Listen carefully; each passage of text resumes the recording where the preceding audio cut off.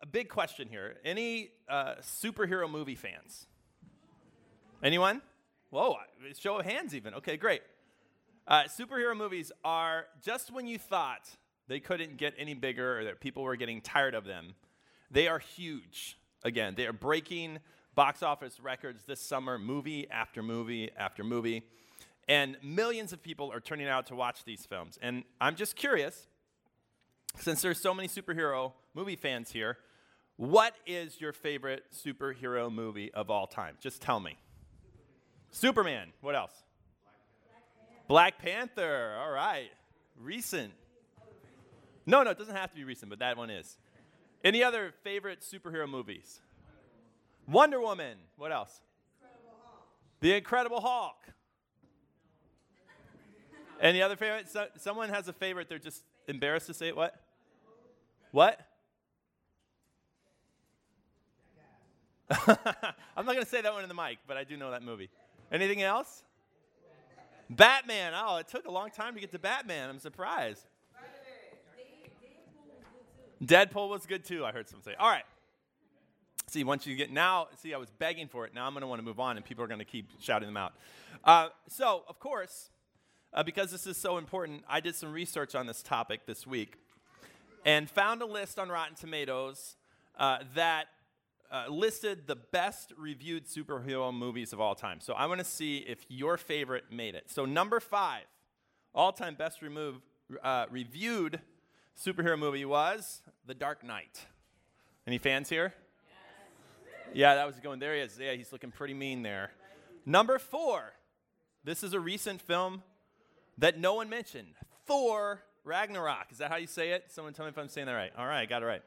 Number 3, a serious, sad, not to be a spoiler, but that was minor spoiler, sad movie, Logan, number 3. Yeah, it was sad. People are lamenting. And number 2, Wonder Woman. And number 1, drum roll please. Black Panther, yeah. So, I think that shows something, too, that these superhero movies actually might be getting better because of the top 5, The Dark Knight is the oldest, and it's not that old. So there you have it. Those are your top 5 ranked. Sorry, Spider-Man didn't make it. Sorry, Incredible Hulk didn't make it. But I love those are some good movies. So I love superhero movies. I really do. But I also have to admit that I don't completely relate to all of the superhero characters. I think part of it is probably because I nor any of my friends have any mutant powers. I don't yet have any billionaire friends, and I don't know anyone who's like drunk anything close to something like vibranium.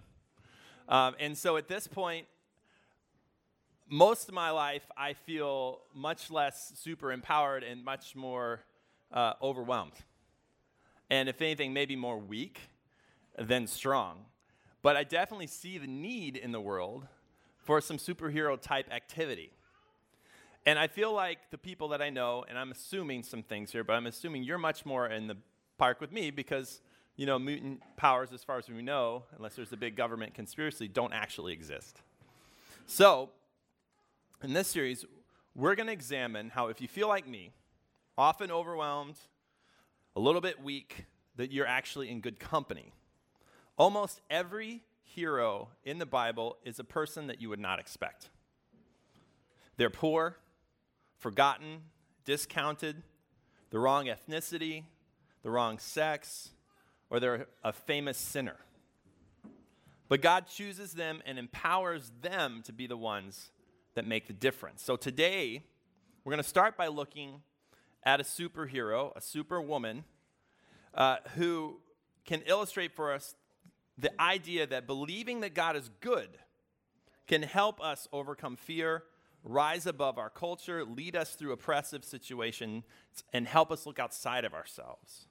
And to do this, we're going to look at an example of an unlikely hero from the Christian and Hebrew scriptures, a Wonder Woman of the Bible that you may have forgotten. Her name is Hagar. All right? You interested? All right, so let me read this passage for you. It's a little long, and it skips over a couple parts of the Bible so that we can get the whole story. Now, there are a few characters here that you may be familiar with, may not be. One is a woman named Sarai, who is also later called Sarah. So when I'm talking and reading, and I might sometimes call her Sarai, I might sometimes call her Sarah. And the other is Abram, her husband, who is called Abram, but then later gets the name Abraham. You've probably heard of Abraham. So sometimes I might call him Abram or Abraham, same person. All right, does that make sense? So now Sarai, Abram's wife, had borne him no children, but she had an Egyptian slave named Hagar.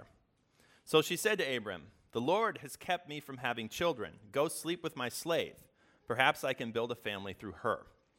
Abram agreed to what Sarai said. So after Abram had been living in Canaan 10 years, Sarai, his wife, took her Egyptian slave Hagar and gave her to her husband to be his wife. He slept with Hagar, and she conceived. And when she knew she was pregnant, she began to despise her mistress. Then Sarai said to Abram, "You are responsible for the wrong I'm suffering. I put my slave in your arms, and now that she knows she's pregnant, she despises me. May the Lord judge between you and me." "Your slave is in your hands," Abram said. "Do with her whatever you think best." Then Sarai mistreated Hagar, so she fled from her. The angel of the Lord found Hagar near a spring in the desert. It was the spring that is beside the road to Shur. And he said, "Hagar, slave of Sarai, where have you come from and where are you going?" "I'm running away from my mistress Sarai," she answered. Then the angel of the Lord told her, "Go back to your mistress and submit to her." And the angel added, "I will increase your descendants so much that they will be too numerous to count." She gave this name to the Lord who spoke to her, quote, "You are the God who sees me." For she said, "I have now seen the one who sees me." That is why the well was called Ber Laha Roi. It is still there between Kadesh and Bered. So Hagar bore Abram a son, and Abram gave the name Ishmael to the son she had born. Abram was 86 years old when Hagar bore him Ishmael. Now, there's a little break in the story here, and in between where we are right now and where we're going, Sarai gets pregnant, and she has a son. And then speaking of that child, the story continues and says, "The child grew and was weaned, and on the day Isaac," that's Sarai, that's her son Isaac, "on the day Isaac was weaned, Abraham held a great feast. But Sarah saw the son whom Hagar, the Egyptian, had borne to Abraham was mocking. And she said to Abraham, 'Get rid of that slave woman and her son, for that woman's son will never share in the inheritance of my son Isaac.' The matter distressed Abraham greatly because it concerned his son. But God said to him, 'Do not be so distressed about the boy and your slave woman. Listen to whatever Sarah tells you, because it is through Isaac that your offspring will be reckoned. I will make the son of the slave into a nation also, because he is your offspring.' Early the next morning, Abraham took some food and a skin of water and gave them to Hagar. He set them on her shoulders and then sent her off with the boy.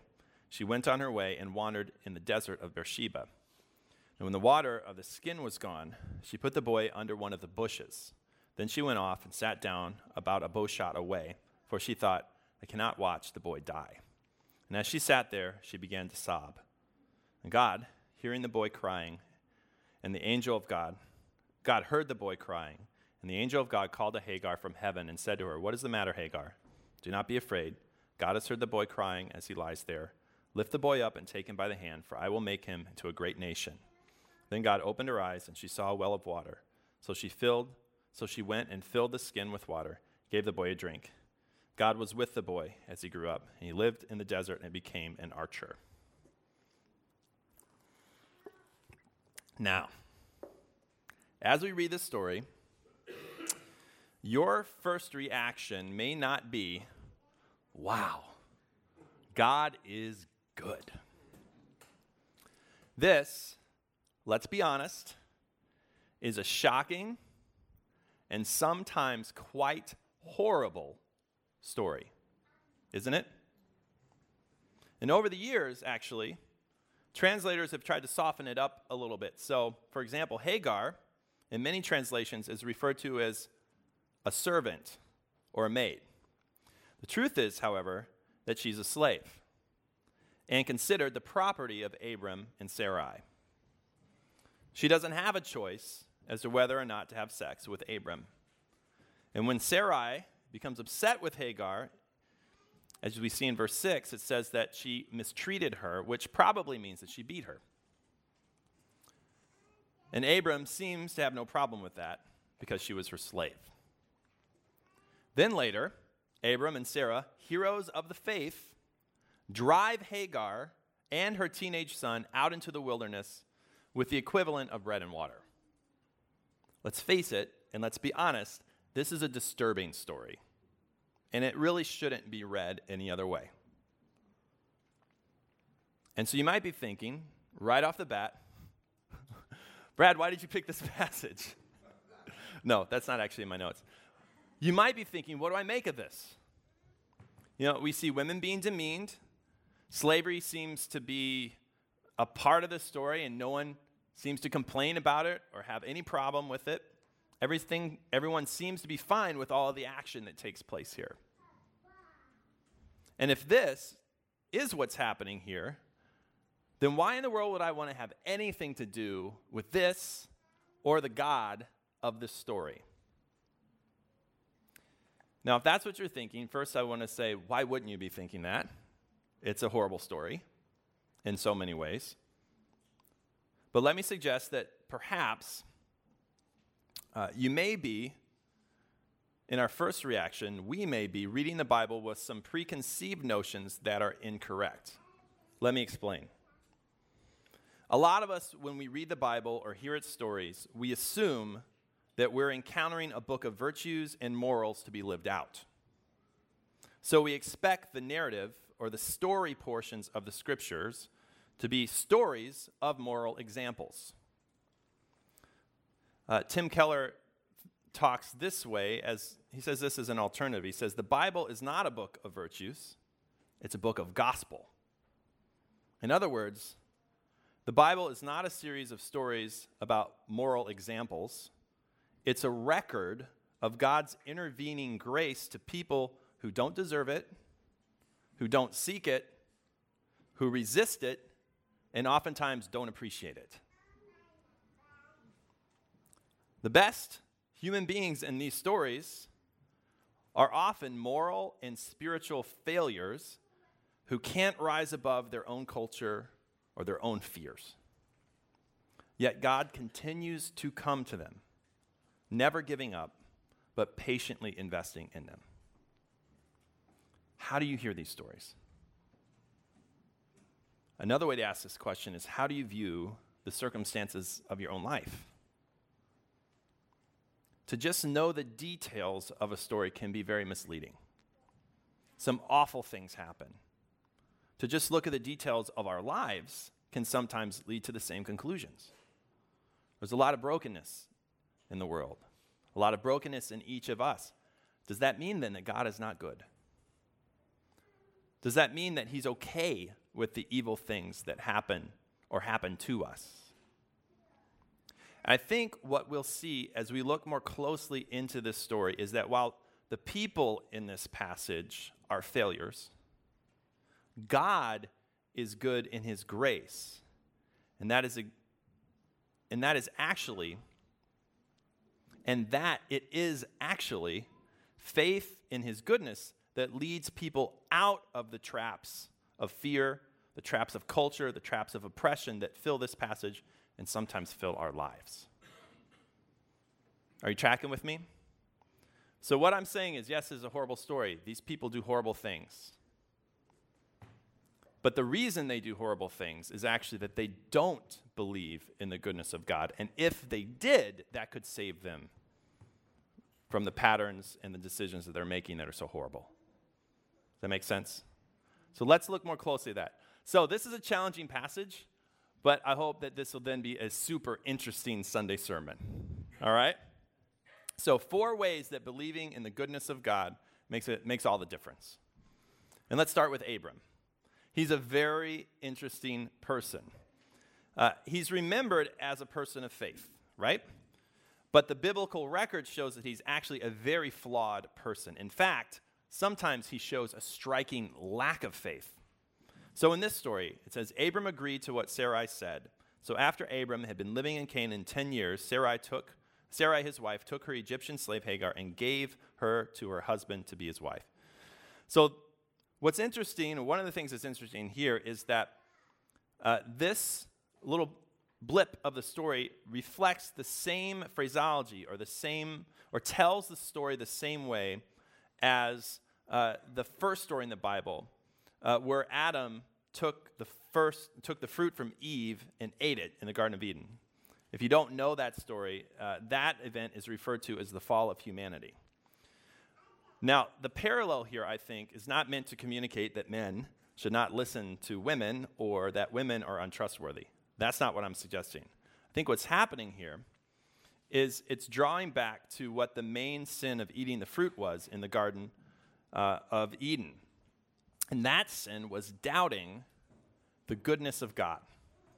So Satan is the tempter in that story, if you don't know it. And he comes to humanity, and he says basically, look, God is trying to hold you down. He doesn't want you to eat this fruit, because if you eat this fruit, you're going to know as much as him. You're going to be on par with him. He's trying to keep you subjugated to him. He doesn't want the best for you. He just wants to keep you in your place. In essence, he's not good.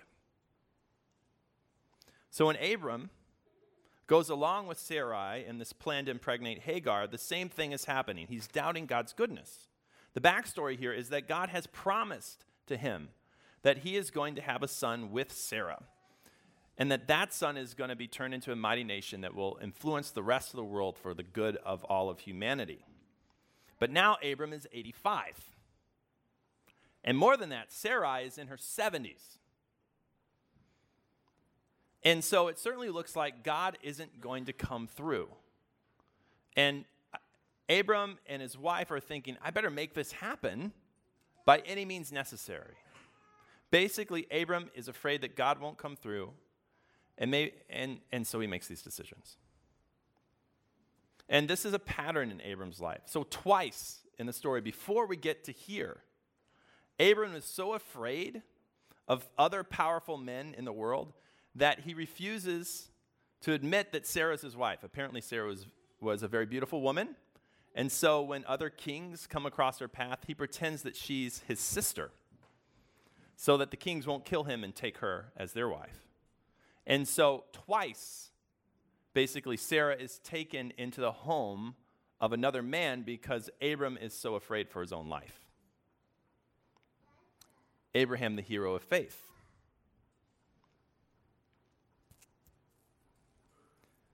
So he trusts God. Abraham, he does. He leaves his home at the very beginning of this whole story of his life to follow God into a strange land with no idea where he's going. But he's unable to trust God when something is immediate. So these big overarching things, he takes action. But when it gets really immediate and it's an everyday situation, like faces him in this passage and faces him in the past, he fails to realize that believing in the goodness of God is an antidote to fear. And what Abram needs to learn is that God is good every day. The idea that God is good is not meant to be just an idea or a doctrine that helps us understand the world in some philosophical sort of way. It's meant to be a daily understanding that keeps us from making bad and sometimes horrible decisions because we're afraid. But that's not all. It also, believing the goodness of God, also raises people above culture. And this, I think, is what Sarah needs in this story as much as anything else. You notice that our first verse today points out that Sarai had borne Abram no children. In fact, Sarah had never borne any children, and when she's first introduced in the book of Genesis, she's introduced using a word that's very much fallen out of favor today. She's introduced as barren. Now, the reasons the term barren isn't used much today is that that word has certain connotations.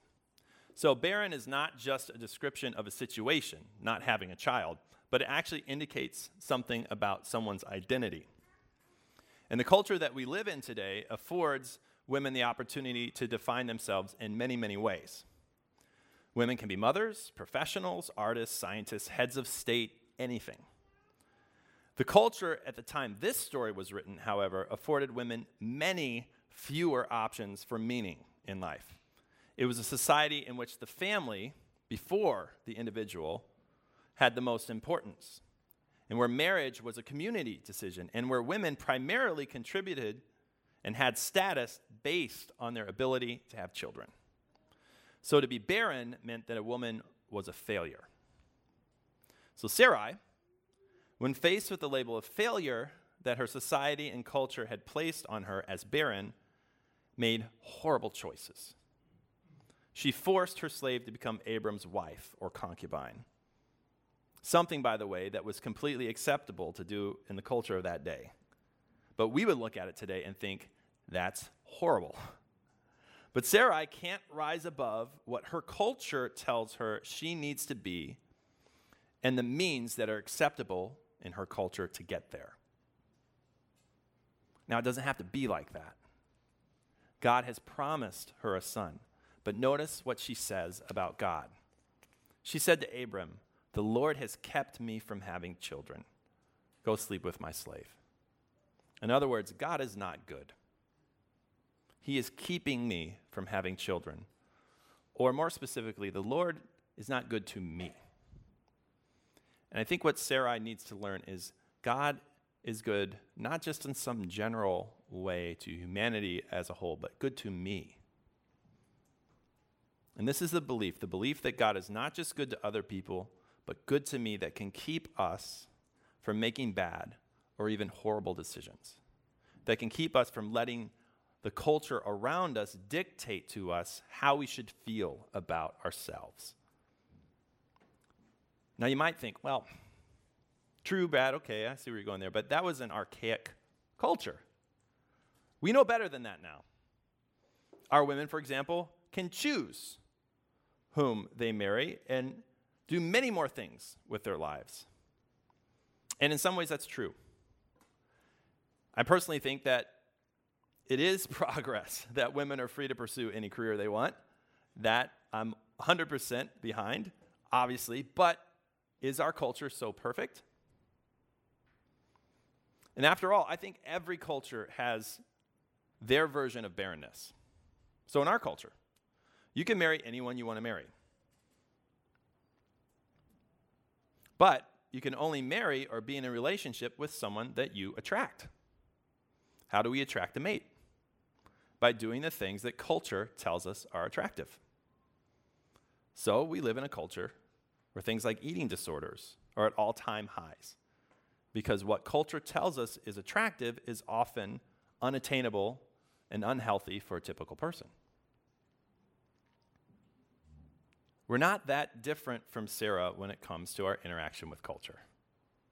The messages are different, but they're just as damaging sometimes. And if we let them dictate how we feel about ourselves, we can make terrible decisions as well. Hagar isn't the only slave in this passage. Sarah is a slave to what culture tells her will give her meaning. And we can easily become enslaved to what our culture tells us will give us meaning. But understanding that God is good to us personally can break the pattern of the things that enslave us in our lives.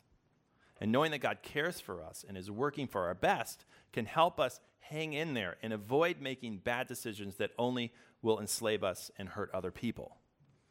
And much of this mess in Sarah's life could have been avoided if she continued to believe that God was good. It would have been very difficult, of course. Everything would have told her not to believe that. But if she could believe that God was good to her personally and trusted him instead of taking matters into her own hands in this horrible fashion. That's not all. Believing in God's goodness can lead us through oppressive situations. Now, many of you were probably surprised that when Hagar runs away, that God tells her to go back to the oppressive situation that she was running from. Is this the Bible, for example, condoning the practice of slavery? I don't think it is.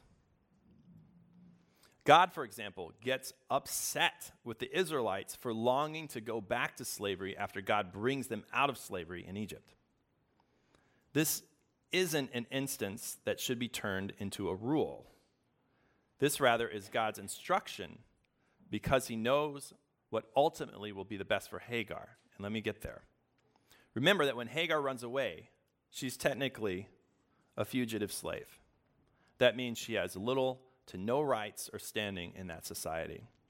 But when she is later sent away, she leaves as a free woman. Isn't it interesting that the only person in this passage who experiences the immediate goodness of God is the only person who believes God is good when she has every reason to be afraid and assume that God has forgotten her? And that's why she's the hero of this story. Then the angel told her, "Go back to your mistress and submit to her." And the angel added, "I will increase your descendants so much that they will be too numerous to count. Go back, and then a promise, I will be good to you." And how scary it must have been after what she'd been through. How hard it would have been to believe that God was good. But it says she gave this name to the Lord who spoke to her. "You are the God who sees me." For she said, "I have now seen the one who sees me." And that is why the well is called Beer Lahai Roi. She names her son Ishmael, which means God hears. And she declares, "You're the one who sees me." She believes that God is good. And at the end of the day of our story, she's a free woman who has seen God and the mother of a nation. And I think what Hagar learns here is that God is good over the long haul. Now, I do think that we could get in trouble if we start making rules about her experience and apply them in all sorts of crazy situations. But I think this is true. God is good over the long haul. And finally, believing that God is good can help us look outside ourselves. Here's what I mean. So we have this strange visitor that comes to Hagar. Not just any angel, referred to as the angel of the Lord. In other passages of Scripture with angels, the angels are very clear that they are not God, yet here the angel is referred to by Hagar as the Lord. And she says this, she gave this name to the Lord who spoke to her, "You are the God who sees me. I have now seen the one who sees me." So Hagar says that she's seen God. Now some say that occurrences like these are what they call Christophanies, which is a big word to say Jesus showing up as the angel of the Lord, God in human form in the Hebrew Scriptures. Now, it's hard to know if that's actually what's going on here,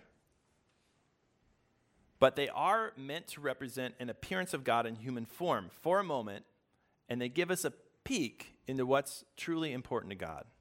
So when God appears, he appears to a slave woman, the woman who is not the one through whom Abram's descendants will bring renewal to the whole world. God appears to the other, if you will. And God makes a special point to be good to her and her children. And this is a pattern that is repeated when God comes to earth in Jesus. He went to those who were far away, to those who were failures, to those with weaknesses, to offer grace. And I think this is what Jesus shows us. God is good to everyone. So this morning, where are you afraid? Where is it the most difficult for you to trust God? Where can you believe that God may be good to other people, but not you? What is the pattern of dysfunction that you feel?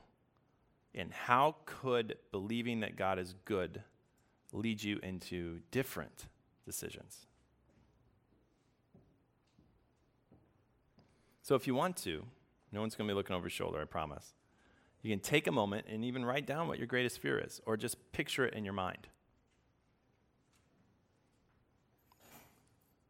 Or write down a destructive pattern that you see in your life. What could you do What decision could you make that would say, as hard as it may be, I believe that God intends to be good to me in this area of my life? And what can you do differently in response to that? Let's pray.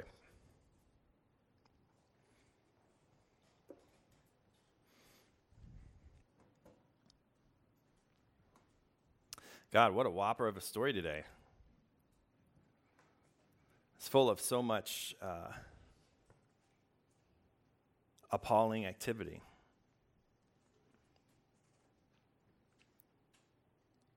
And if anything, God, I think one thing we can take from this, if you can work through someone like Abraham, someone like Sarah, in all their weakness and all their sin, if you didn't give up on them, you can work in us. And also, if you can enter into the worst of who they were and the worst of their actions to care for and bring something good, even to the people who are hurt by that, you can overcome the mistakes that we've made too. So we welcome you here, Holy Spirit. And as we worship through music and through prayer, we welcome you to meet us where we're afraid and the places where fear leads us into destructive choices. And we also welcome you to come and redeem the mistakes that we've made. God, would you be good to us where we have failed, where we have regrets, where we have done evil? Would you come to the people who have been hurt and redeem those situations and bring something good? And we trust you, and we say you are good. It's your grace that is sufficient for us, and it's in our weakness that your power is made perfect. Amen.